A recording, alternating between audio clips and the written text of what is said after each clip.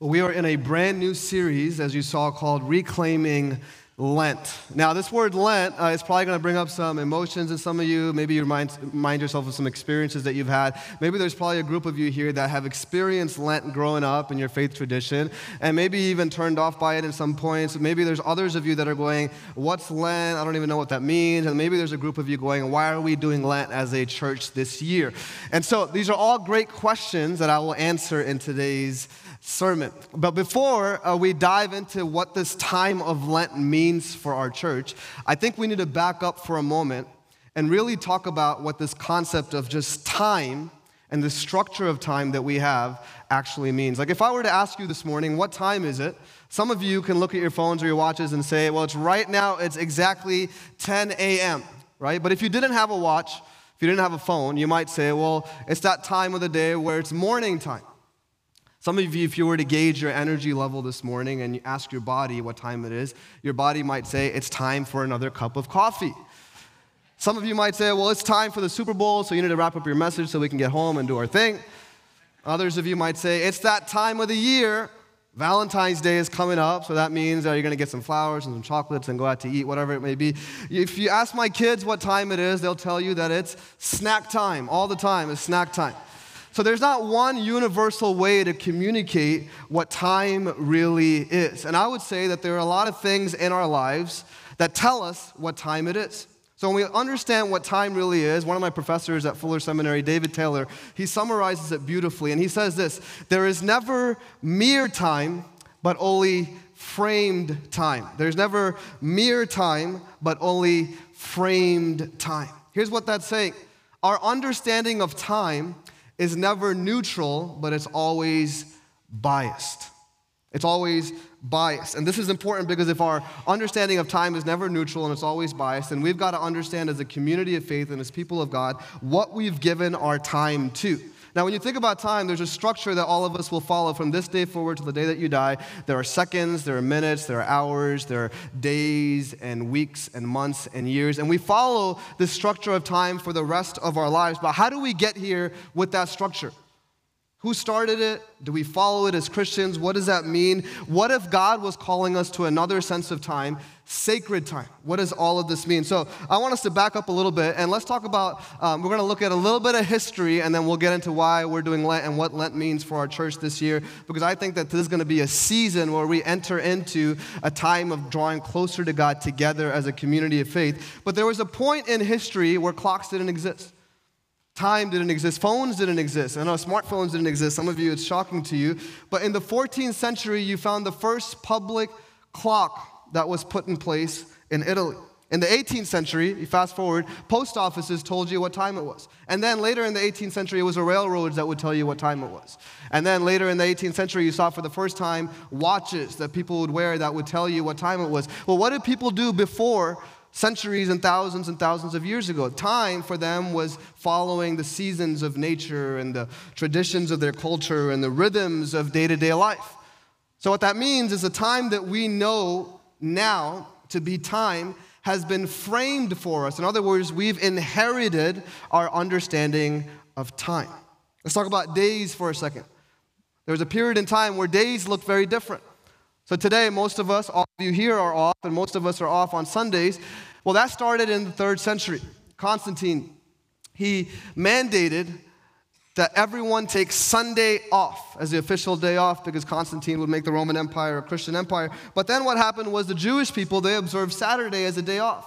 So what happened is a combination of Saturday being off and Sunday being off formed what we know now as our weekends. And we follow that structure, that time that has been framed for us that we have inherited. The weekdays that you follow, if you don't know, have been named after, have been formed and shaped for you by Hellenistic astrology. Sunday, the day of the sun, where we honor the sun. Monday, Moon's Day. That's where Monday comes from. Tuesday is Mars Day. That's why in Spanish it's Martes. Sorry, my Spanish accent is not there. Wednesday, Mercury's day. Thursday, Jupiter's day, or the Greek god of Thor, Thor's day. Friday, about Venus. Saturday, you may guess it, Saturn's day. We've all inherited framed time, structures of time that we live in now that has been framed for us. Think about your calendars. There was a time where there were no calendars in existence. In fact, the first calendar was put into place by Emperor Julius Caesar in 45 BC. And Caesar implemented what was known as the Julian calendar, which would follow the solar cycles. And so he said the calendar year would start in January and end in December, and there would be 3-year cycles, and then the 4th year would be a leap year. But you and I, we don't follow the Julian calendar. We follow the Gregorian calendar, because in the 15th century, Pope Gregory said that we're going to make some modifications to the Julian calendar. We're going to get rid of the leap year. And now you and I, we follow the Gregorian calendar. There are other calendars. Like during the French Revolution, the French had their own calendar. If you're Jewish, there's a Hebrew calendar. In other words, the calendar that you and I follow has been framed for us. We've inherited it. There is never mere time, but framed time, which means that the time that we have now has been given to us by what's around us. And the calendars around us are not just dates and numbers, but they inform us of a story that we are a part of, a narrative that we now live in. They show us where we move, what we put our energy towards, what our habits are, where we begin, where we end. And let me make it very practical. I've given you a quick synopsis on how we got here when it comes to our sense of time that we have, but let's just make it very practical. Some of you follow a sports calendar. Your favorite team has a preseason and a start to their season and a postseason, and there's training camps, and you follow those calendars. Why? Because you are faithful to those sports teams. In fact, the NFL has a calendar, and they have marked one day every year to be the most important day in all of sports, Super Bowl Sunday. And so that means on Super Bowl Sunday last year, there were 100 million Americans that because the NFL put a date on the calendar, they paused that day, canceled all their plans, gathered around a TV to watch some people throw a ball around. Last year, the average American would also spend $80 on Super Bowl Sunday. Why? Which meant that $80 per person meant that today, us as Americans, we will spend over $20 billion. Why? Because the NFL decided that today was a day that we would pause and do that. There is never mere time, but framed time that you and I have inherited. Well, maybe you say, Alan, I don't watch sports. I'm not really into football. Or you say, I don't watch the Super Bowl if the Cowboys aren't in it, which means you haven't been watching it for 27 years. But if you're a parent, schools have their own calendars. School districts have their own calendars, right? And so that determines when you take your vacations. My wife and I are thinking about taking a vacation in March, and then we realize it's spring break and the kids might be off, and then what do we do?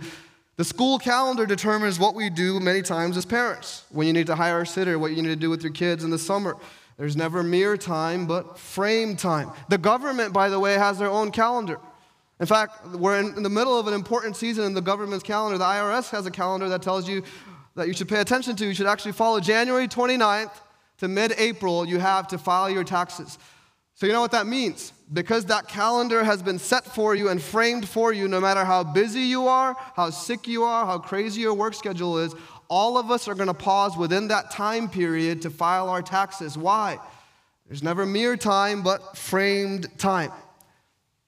I want to keep pressing on this because I think this is going to help us understand why Lent matters and why we're entering into a season of 6 weeks where we draw closer to Jesus. I think we really need to understand why God might be calling us to sacred time.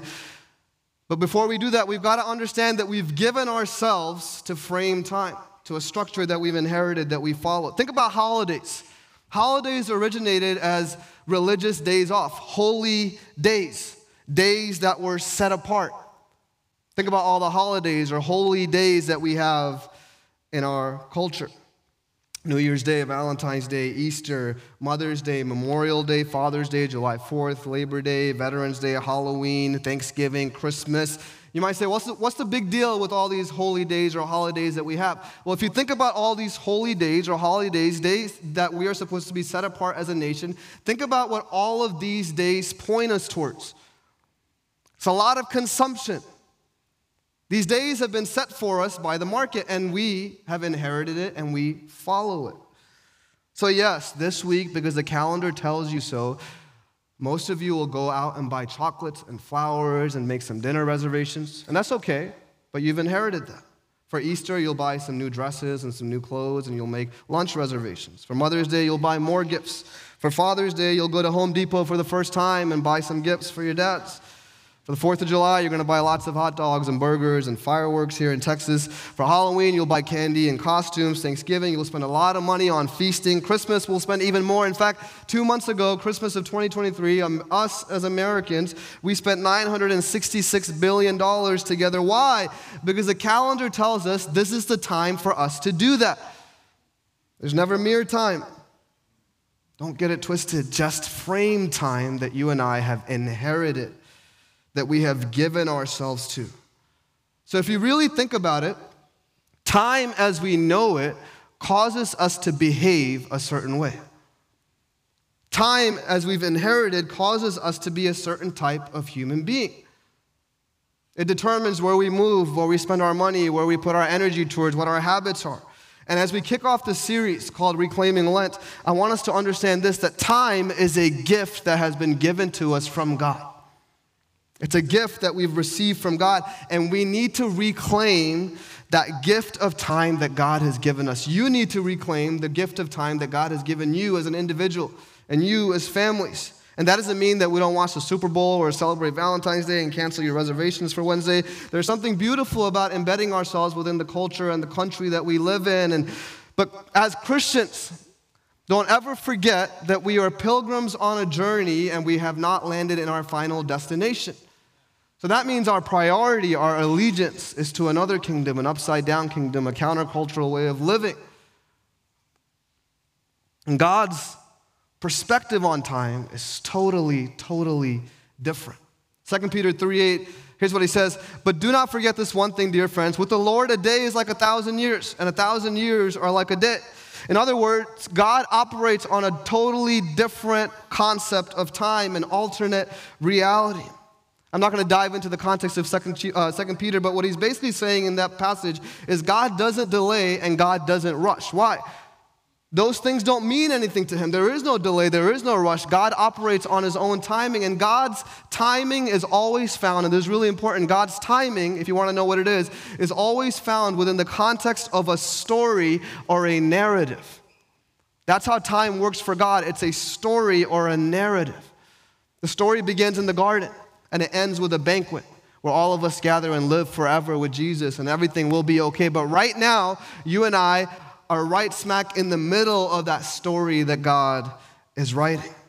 You and I find ourselves in the middle of that story, but far too often we lean into the narrative of culture and the time that has been framed for us and the structures that we've inherited, and not into the story of God, the narrative of God that is going on without us realizing it, has been going on for centuries and thousands of years. Every single one of us can name exactly what we do on every holiday. Every one of us live our lives as a response to the sports calendar, school calendars, work calendars. Our lives often do reflect the story of culture, but what would it look like for our lives to reflect the story of God and the life of Christ? Now, for centuries, Christians have become countercultural and rejected the narrative of culture by adopting and incorporating into their own lives the church calendar. That's right, the church has its own calendar.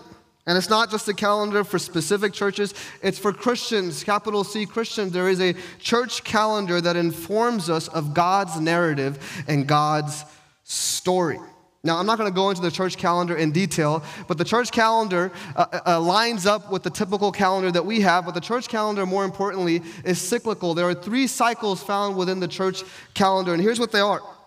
I'll go through these real quickly. The cycle of light is the first cycle of the church calendar. It begins late November, early December, which is Advent, leading up to Christmas. And then there's Epiphany, the New Year, where we remember who Jesus was. And then we enter into the cycle of life, which is Lent, which takes us through Easter and after Easter with Eastertide. And then in May, Pentecost, which takes us into ordinary time. And this takes us throughout the Gregorian calendar that we follow, but we embed ourselves within the story of Jesus by following the church calendar. Now let me pause for a second because this might be a lot for some of you to take in right now, but let me tell you this. No matter what your experiences are with the church calendar or what your church background is, all of you, whether you realize it or not, have always followed the church calendar. Why? Advent, Christmas, and Easter originated from the church calendar. And now they're found in mainstream culture, but we celebrate these times every single year. In fact, we've done it as a church for many, many years. So Christmas comes around, and we remember we did a series on Advent where we anticipate the coming of Jesus and remember that he once came as a baby in a manger. And we create these spaces where we pause and we remember that this baby came in a manger. And it wasn't just any baby, it was God with us, Emmanuel. And he would give himself up for us as a gift so that you and I would have newness of life. Christmas, Advent is about us pausing to remember that. And every time Easter comes around, we remember the resurrected Savior and what his resurrection means for us, that you and I have newness of life, how he raises us from the dead and gives us new life, new creations, new beginnings. But these are just pieces of a beautiful picture that shows us the narrative and story of God. None of us would just be content with doing a few pieces of a puzzle. None of us would be content with just the first course or the second course. We are people that want the complete picture and the whole package. Yet our approach to the story of God many times is that we just pause and remember when it comes to Christmas and Easter. In fact, it's why many people just come to church for Christmas and Easter. And here's why the church calendar is important. I didn't grow up in a church culture and tradition, by the way, where we use a church calendar. This was very foreign to me. Once I realized the beauty of the church calendar, here's what I realized. It teaches us that there are seasons that don't just point to the marketplace, but there are seasons in our day-to-day life and rhythms and calendars that we've already inherited with spiritual meaning. There are seasons that allow us to live out the life that Jesus has for us in the story of Christ. We talked earlier about holidays, how they point us to the marketplace, but they also imply certain meanings, right? Like if you think about New Year's Day, what is it telling you? There's new beginnings and New Year's resolutions. Valentine's Day might frame your understanding of love. Memorial Day, Mother's Day, Father's Day might allow you to show you meanings behind remembering and honoring. 4th of July might be about celebrating. Well, the church calendar has ideas about all of these things, yet it embeds it within the life of Jesus. And that's why it's important for us to not treat it casually, but to come alongside the story of God. The church calendar allows us to live lives that are not culture-centered, but Christ-centered. It points us back to Jesus and allows us to pause. So you and I, as Christians, as followers of God, we are supposed to embrace this gift of time that God has given us, and that gift of time is supposed to be embodied by Jesus. And the church calendar is one small way that we can do that. And that's why this month we are entering as a church into a 6-week period. The cycle of life, it's what Lent is all about. And Lent kicks off universally across the world this coming Wednesday, and it will take us within the context of Outer West on a 6-week journey. And when we talk about Lent and what time it is, here's simply what Lent means. Lent is a time for repentance and renewal. Lent is a time for repentance and renewal. So we've come to that time of the year, and we'll get into some of the other times of the year and the cycles of the church calendar. But for right now, what we're calling ourselves to is to pause so that we can repent and allow God to renew us. And here's what this simply means. All of us, we can all acknowledge that we've fall short at times, that there's sin in our lives at times. We may have good days and we'll have some bad days because of our sinful nature. It doesn't mean that we give ourselves to sin, but we're flawed, and as a result, we sin, and we feel the weight of our sin. Lent is a time where we turn from our sins and turn to God so that he can do something about them. That's the beauty of it. Last week I talked about the fear of God, which means that we don't treat this walk with Jesus casually. We don't allow grace to be a permission to sin. Well, Lent, as we enter into the season, allows us to look within and say there are some areas of our lives that are deeply flawed that we need to turn so that God can bring restoration and renewal. So for the next 6 weeks, I'm inviting all of us as a church community to look within the areas of our lives, to examine, to invite God to shape us in those areas. So practically speaking, here's what this means. And Ben, you guys can come on up. Here's what this means for us practically. We have a resource page on our website, outerwest.org/Lent, and there is a lot of resources there for you to follow. We have a Spotify playlist, we have readings, we have poems, we have a Bible reading plan. But every week on that page, there is a communal prompt that we're calling all of us to follow. And these are maybe easy, digestible prompts for you to follow as families or individuals. And here's what we're calling us to do for the next 6 weeks: to give something up or to take something up. We're calling all of us to give something up or to take something up. Well, why does this matter? Well, the Bible talks about this idea of fasting or giving up something so that we can draw closer to Jesus. And so for some of you, you might follow these communal prompts, but for all of us, there are individual areas of our lives that God is calling us to just simply let go of. And that's what Lent invites us to. No matter what your opinion on it is or what your background is or your church experience is, at the end of the day, we are entering into a season of figuring out what areas in our lives hold us from God that we need to release to Him.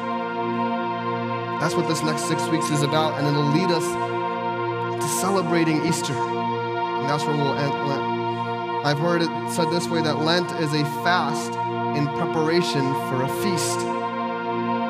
And so it's leading us to a great celebration that we'll have on Easter. But here's what a fast is, very practically speaking. A fast is a voluntary denial of something in your life for a specific period of time for the purpose of drawing closer to Jesus. Let me say it again. The fast is a voluntary denial of something specific in your life for a specific period of time for the purpose of drawing closer to Jesus. That's what it is. It's restricting areas of your life that are so crowded, so busy, so formed by the frame time and structures and calendars that we inhabit, to release those things. Fasting will reveal to you what your attachments in life are. It'll reveal to you the things that hold you back from God, the areas of your life where you prioritize culture, where you prioritize the material world over the spiritual world. So for some of you, let me give you some practical ways and things to fast from. Maybe you just fast from eating dessert. They say, well, that's easy. Well, others of you, it might be hard. Maybe it's from buying coffee. Maybe it's alcohol. Maybe it's TV. Maybe it's books. Maybe it's processed foods. Maybe it's just spending money. Maybe it's social media. Whatever it is, there's so many different things for us to let go of in this season. What are the things that have your attention and your devotion? Is it the 6 hours on average on your phone every day? What are the things that God is calling you to remove from your life so that you can press in to what He has for you? You can see what your excessive attachments are, what the distractions are in life that are keeping you from what God has for you. And here's why we call the series Reclaiming Lent. And this is an important piece. For many years, Lent has been used in this kind of legalistic way, where you give something up so that God will give you something in return. That's not what this is about. This is not about putting on a show or earning God's favor. It's not what this is about. What you do and do not do for the next 6 weeks does not impede on God's love for you. But what you do and do not do for the next 6 weeks might speak to your love for God, because that is showing God what are the things in your life you are willing to let go of so that you can get closer to Him. That's all it is. We're removing things from our lives. The framed time that we have, the structures that we have, the busyness that we have, the technology, whatever it is, we're removing all of that so that we can be intimate with Jesus. So that's what we're calling our church to the next 6 weeks, to remove distractions and to give up attachments so that we can know God more intimately. So this morning, I don't know what that means for you, but for some of you, I've heard some people say, I'm looking for my purpose and my call in life. Well, the best place to start is to slow down. That's the best place to start. Just slow down. What is God up to? What have I occupied myself with that does not allow me to slow down? Some of us are just too busy. Maybe that's what you fast from. Some of us think because of frame time, because of school calendars and sports calendars and all the other calendars out there, what we've inherited, some of you have been trained to believe that you have to do those things. That you have to have your kids in 3 different sports. You don't.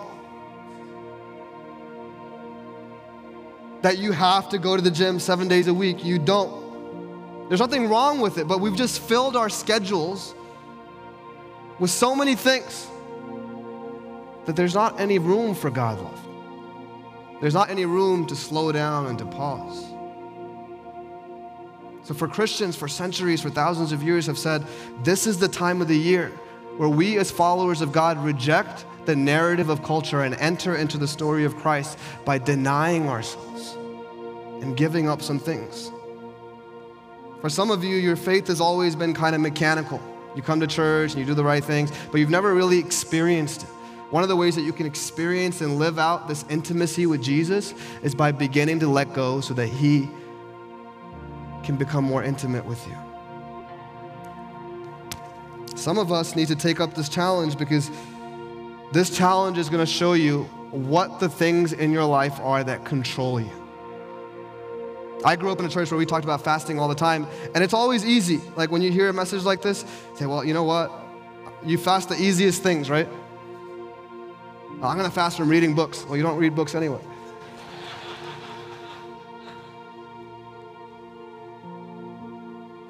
What this points you to is what are the areas of your life that actually control you.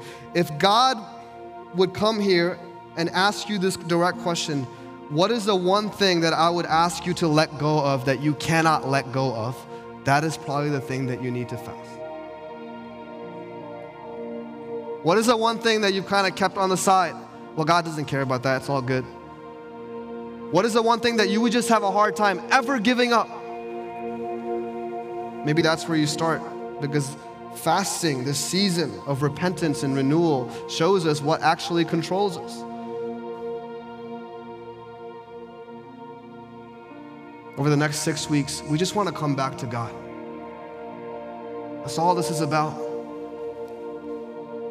So today, go and do the Super Bowl thing, and this week, Valentine's Day, all the things we want to embed ourselves within our culture, but do not neglect, Christians, that we are pilgrims on a journey and our allegiance is to Jesus, and He calls us to pause throughout the year so that we can draw closer to Him.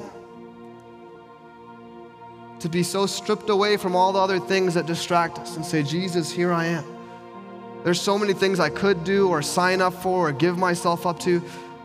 I'm just going to sit with you.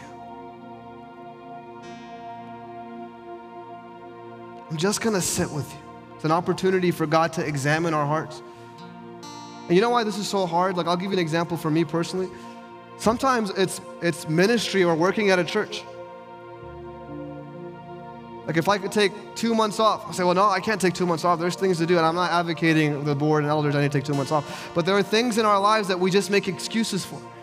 Like, no, we just have to do these things. No, you don't. You just need to be with Jesus. That's what we're entering into. And we're going to do this together, and we want to come alongside of you and equip you and help resource you and come alongside of you. We have a fasting guide on that Lent page. But this is simply an invitation for us to examine what are the things that hold us back from Jesus that in this next 6 weeks we need to give up to Him. Let me pray for us as we close. And we're going to sing a song where we just reflect and sit at the feet of Jesus together this morning. God, we thank you that there are so many things that pull us to the left and to the right. We thank you that for centuries, your followers, Christians, have just used this simple tool to say, we're going to reject the framed time, the time that we've inherited, the structures that we've inherited, and we're just going to give ourselves to this Nazarene, to this man who lived 2,000 years ago, died and gave himself up for me. And he didn't just live 2,000 years ago, he is alive and living today and wants a deep and intimate relationship with me. We want to give ourselves to you, Jesus.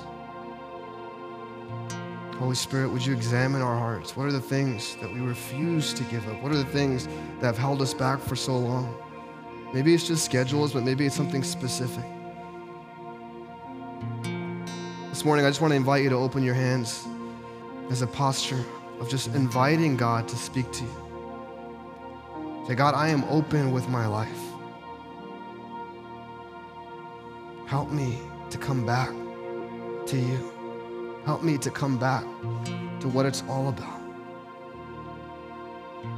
Would you sit in that posture this morning as we sing? We thank you, Lord, for what you're doing in and through our lives. Amen.